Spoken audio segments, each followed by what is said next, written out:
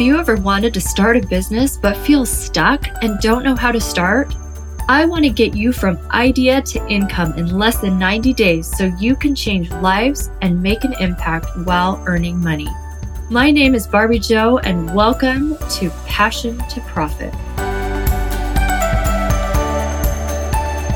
All right, hello everyone. Barbie Jo here, and welcome to another episode. Okay, so I want to introduce you to Dr. Sharon Grossman. She's the founder of the Exhausted to Extraordinary Method, a 3-step method to unblock your mind, reshape your thinking, and return the joy to your work in 90 days. As a psychologist, coach, and author of the international bestseller, The 7E Solution to Burnout, Dr. Sharon works with 6-figure executives, entrepreneurs, and professionals in high-stress industries who are struggling with anxiety, overwhelm, and burnout. She shares tips and strategies as keynote speaker and on her weekly podcast, Optimize Your Life and the Women in Medicine Badass Radio Show.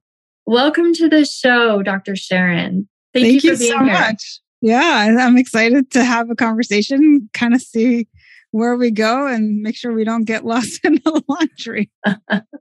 So this, I think, is huge, not only for like your executives, but also for like your everyday like family life, right? Moms in particular tend to take on more than they can chew. So tell us a little bit, what is the difference between stress and burnout? Yeah, so I always love to start with the basics. And we all know what stress is. And I think we have heard the term burnout enough that we think we know what it means. But I always like to just even the playing field. So the way I describe stress, first and foremost, is that it is based on perception. And it's usually when we perceive our circumstances, or let's call it the demands on us, to exceed our resources or our ability to cope. And that's why you can see different people in the same situation reacting very differently, because one might have the perception that they can totally manage, and another will have the perception that it's too much for them.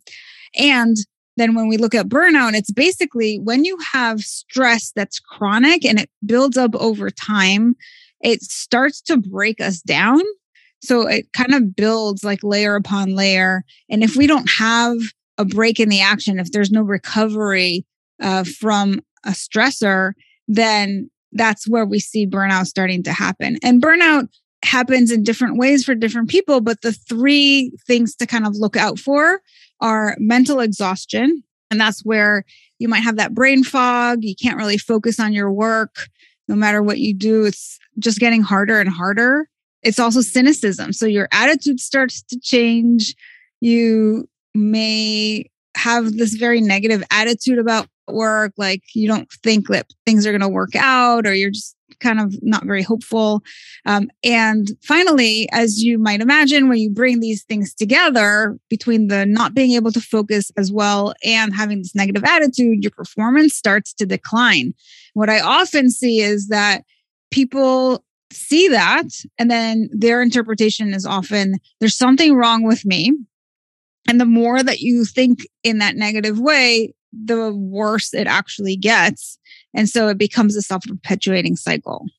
Wow. Okay. That is so good to know, because I think a lot of times we just dismiss it as, oh, it's just today.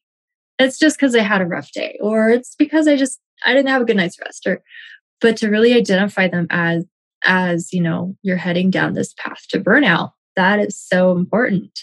Yeah, I would say if, you know, we all have these nights where we maybe don't sleep as well as we would like. And if that's a one-off, then obviously that's not burnout, because that's more what we call acute stress.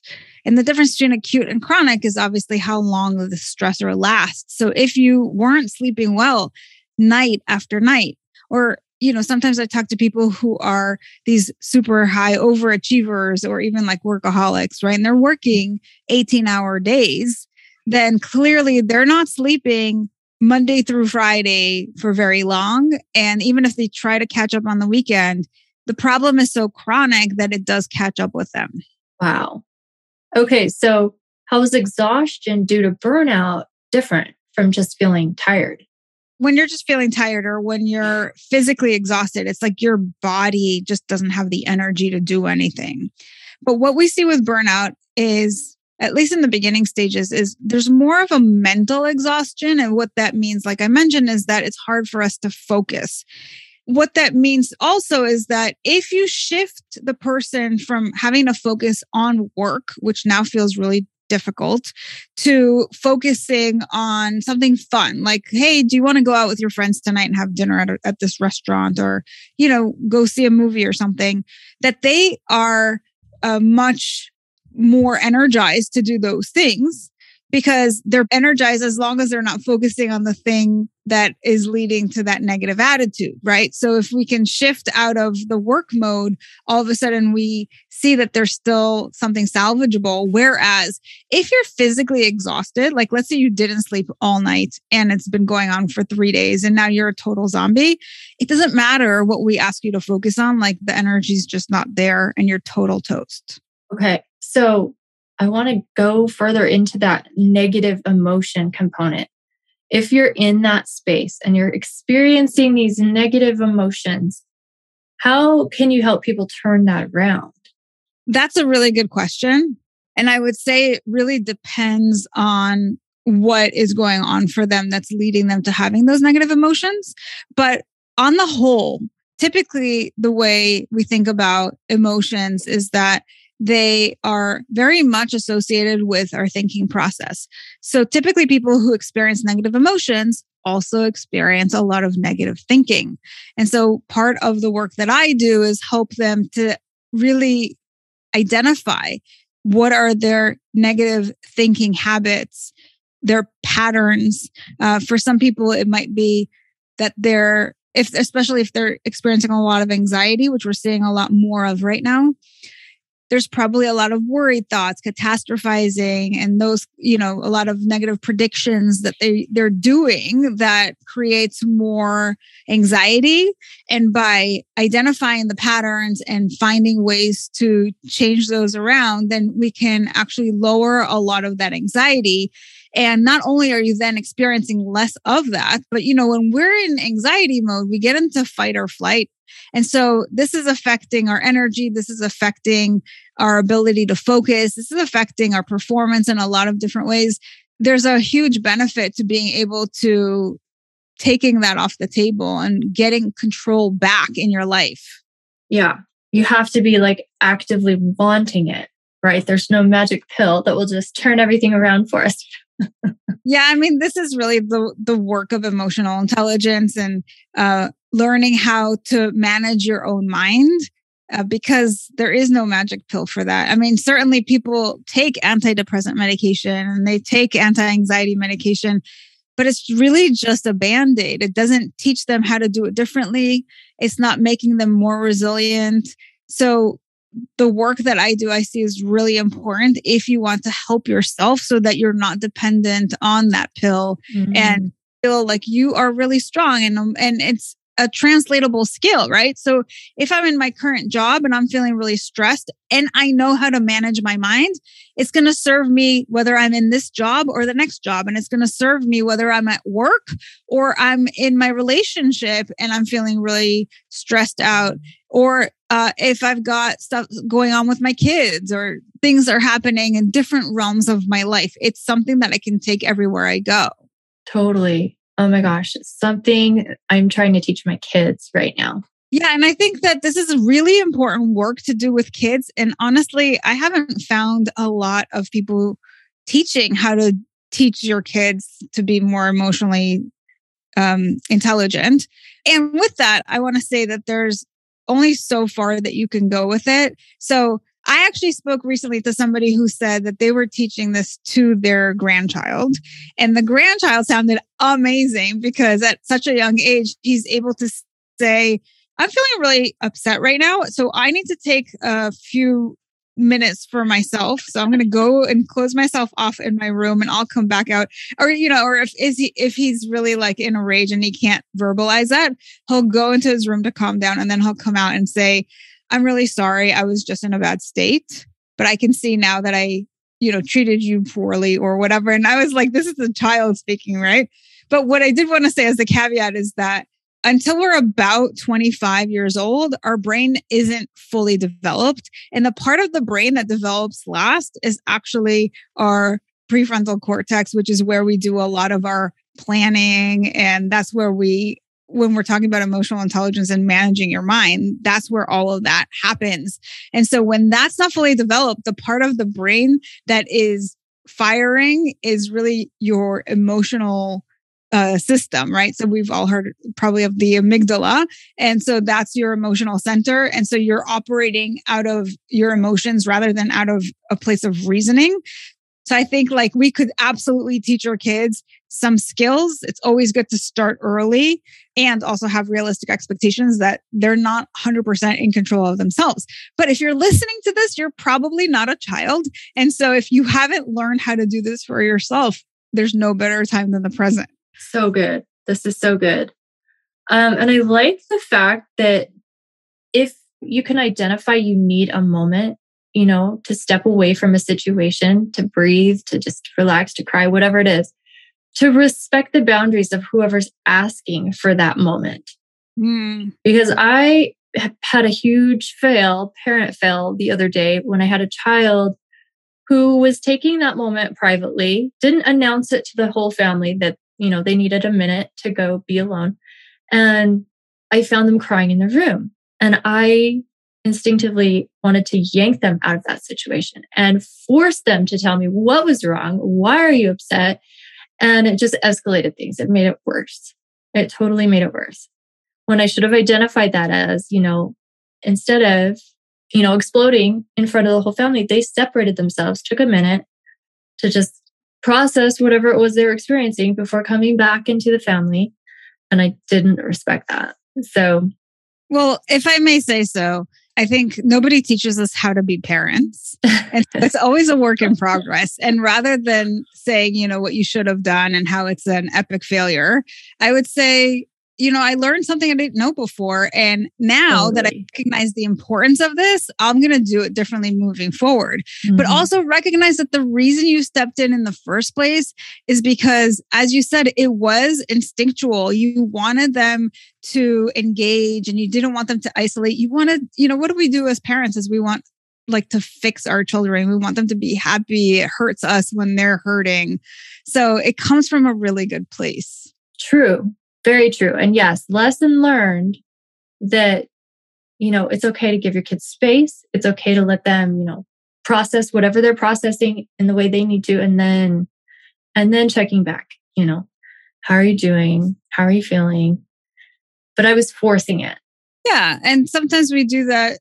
It's often, this kind of comes up a lot around grief work where somebody's lost somebody and we are now trying to think how do I comfort this person? And what we do is we'll say things like, you'll be fine. It'll pass. And that's so not helpful. But the reason that we do that is because it makes us uncomfortable, that they're uncomfortable. So we're trying to just make that go away. And again, it's because nobody teaches us how to console another human being when they're going through grief.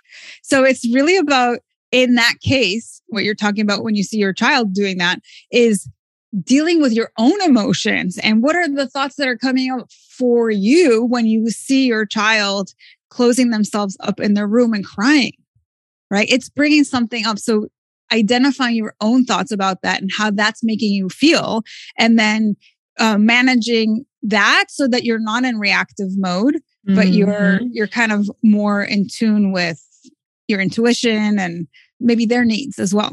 Totally. It's so easy to make it about you, right? What did I do to cause this? How did, I mess up as a parent, when it's not about me. It's about what they're experiencing.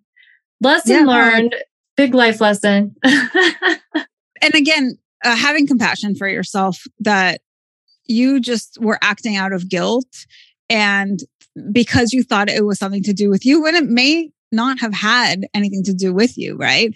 And then also paying attention to that, because if that's the kind of thing that shows up, that's your pattern where you're always assuming responsibility, you're feeling guilty, and then you need to overcompensate.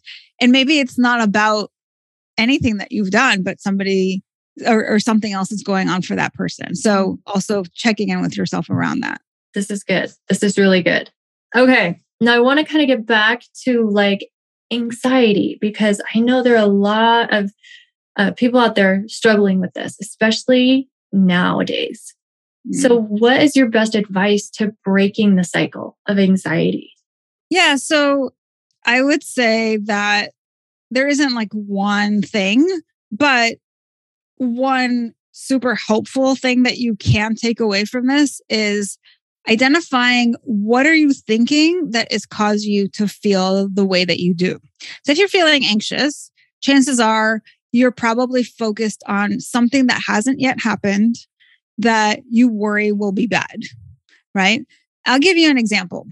So, we were just on the topic of grief. So this is kind of top of mind for me, but I'm working with a client who had his wife was pregnant. She went full term, and then the baby came out, was strangled by the cord, and so came out just not breathing, and they lost the baby. So he's trying to figure out like how to manage his own grief. And now he starts to have anxiety about what it means that they've lost this child. And so his brain goes to this story that says, we lost this child because there's something bad that's going to happen in the future. And this is kind of like an indication that we couldn't handle another child, and that's why he had to die or something. Like it was like, not only did this thing happen, but this means that something else bad will also happen. And then he's not just like dealing with the grief, but now he's also got anxiety on top of that because he's made up the story. Right? These are the things that our brain kind of does sometimes. And I said to him, like, maybe it's not that something else is going to happen, but maybe this is the thing that happened. Right? And maybe the reason your brain is doing that is because dealing with the grief is so painful that escaping that to focus on a potential future catastrophe is just easier. You know what I mean? Mm-hmm. So sometimes our brain makes up these stories, and you have to intervene. You have to kind of see it for what it is and look at, what is the story that my brain is telling me? How likely is that actually? And what would I do if that were to happen? For instance, if you have somebody who is catastrophizing and they're telling themselves, oh, I'm going to get laid off. That's going to bring up a lot of anxiety because that's going to affect your financial security, your stability. We all want to know where we're, how we're paying our bills and things like that. So, if you're living in that constant anxiety, chances are what's going to happen is it's going to make it harder for you to focus. Your productivity is probably going to decline, or it's going to take you a lot longer to get the same amount of work done because you're just not optimizing your space of, your focus and things. So you want to pause, you want to kind of examine what's going through your mind, and then ask yourself, is that really likely? Where's the evidence for that? And I like to have numbers just to kind of make things more realistic and say, so how likely is it really that I'm going to lose my job? And come up with a number and say, well, what evidence do I have that shows that that's actually true? And then if that's really unlikely, then you want to be able to justify to yourself why it's probably not going to happen. And then focus on something that's going to allow you to feel more grounded. So sometimes when we're anxious, like the easiest thing is not to change our mindset, but to ground our bodies. And that might be that you close your eyes, you take some deep breaths, you feel your feet on the ground, and you know that you're okay in this moment, right? There's no fire right now. And I think ultimately what it boils down to, if I have to give like the ultimate tip for success in life, is trusting in yourself. Because, oftentimes when we're anxious, people think like it's about coming up with all of these plans. And sometimes it is, right? To a certain point it is. But most of the things that we actually catastrophize about never come to fruition. So we spend a lot of time planning for these things that actually never happen. But what if instead you really trusted yourself to figure it out whenever something did happen? Then you don't actually have to plan for it. And actually what I find with my clients is they spend all this time planning for things that don't happen. And then the things that they don't plan for because they didn't kind of think about them actually happen. And then they have to figure it out anyway. So if we're going to have to do that because that's how life works, then working on trusting yourself. And what that means is building that relationship with yourself. So if you don't trust yourself right now, why don't you trust yourself? What's coming up? And then working to get to that place where you're more self-compassionate, where you can see your strengths, where you can reflect on past challenges that you've been through and how you managed to get through them, even if they were unexpected, even if they were difficult. Those are the things that are going to help you to really be more resilient. And ultimately, one question you can also ask yourself is, how do I want to feel? And then reverse engineer what you need to feed your brain, right? So if you think worried thoughts, if you think about all the bad things that could happen, you're going to feel anxious. If you want to feel calm, for instance, and you say to yourself, well, in order to feel calm, I would need to tell myself that I've got my back. Everything's okay right now. If anything happens in the future, I'll be able to figure it out. You're going to feel a lot calmer. So sometimes we have to kind of reverse engineer the solution based on the problem. That's interesting. So why do you think people self-sabotage so often? Well, I think that comes down to your programming. And what I mean by that is you have some beliefs that come into play. So your early life experiences have shaped the way that you see the world, your frame of reference for things. Sometimes we absorb other people's conditioning, their ideas about how the world works, their thoughts about safety, their thoughts about other people. And so we're running this program subconsciously. And then sometimes what that does is it leads us to getting in our own way. So on a conscious level, we might say, I want to make more money. But on a subconscious level, you're like, oh, it's not safe for me to have this amazing success because my family wasn't very well off. And if I make more money, then I won't fit in with them, as an example. So even though you tell yourself, I want to be really successful, I want to make all this money, you keep getting in your own way. And you don't necessarily have access to that story always. And sometimes you do. Sometimes you're like, I know that that's a thing, but I'm going to keep pushing for it. And sometimes it is harder to do than we actually realize. And that's why we're seeing all this kind of sabotage happening. Oh, wow. Interesting. Okay. So talk to us just a little bit on meditation and why should we meditate? I'm thinking, a lot of people, maybe I know in my household, speaking from experience, do not understand the word meditation. They think you have to be in a yoga class, humming and hawing, and they don't really understand that it's not as complicated as it may seem. So let's talk a little bit about meditation, what it is, why we should do it, how it helps. Yeah. So meditation is basically a tool that helps us be more mindful. And that's the way that I like to think about it. And there are so many different kinds of meditations, but depending on what you're going for, you have to find the right meditation that fits for you. So for instance, if you want to be more mindful, if you want to be able to notice your emotions more so that you're less reactive, then you would do more of a mindfulness-based meditation. And that means noticing where your thoughts go and bringing yourself back to neutral and things like that. And there's a lot of studies that show that this is actually very beneficial.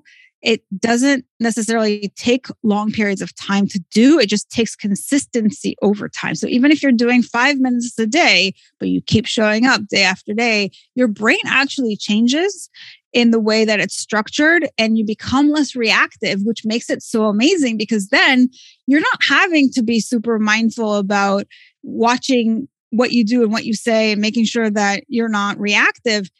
It just happens naturally because your brain's gotten restructured. But again, there's all kinds of meditations. So for instance, there's Meditations for people who aren't very self-compassionate and they want to build more compassion into their life. It's a way of kind of reprogramming our brain to do what we want it to do because it's on that autopiloted program that is running through the subconscious. Meditation is one of those tools that helps us to take back control of that subconscious by retraining and reprogramming. Right. Okay. I love that. So to me, that it leaves us with this overall message, this overarching message that everything is figure outable and that you can improve.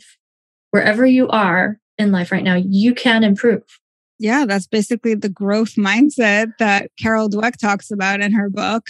And that's really a winning mindset for anybody to take on. Even if you weren't raised with that idea, the more you bring that into your practice, the better off you're going to be because one thing we know is the opposite of that is a fixed mindset. And that's where you feel really stuck in life and nobody really wants to feel that way. Oh my gosh, this has been so good. Okay. Thank you so much for being with us. Tell us how we can find you if we want to reach out to you or work with you.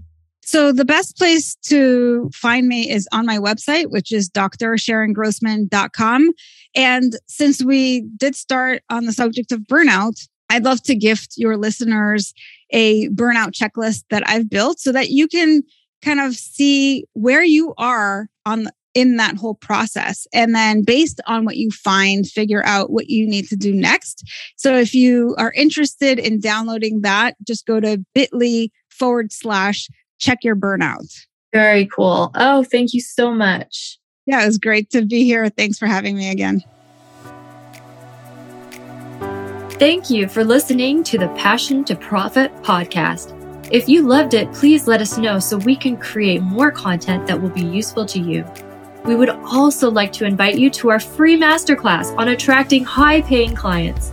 Just visit barbiejoe.com to register for our next free masterclass so you can start filling your calendar with high-paying clients and step into a full-time business and not just a hobby.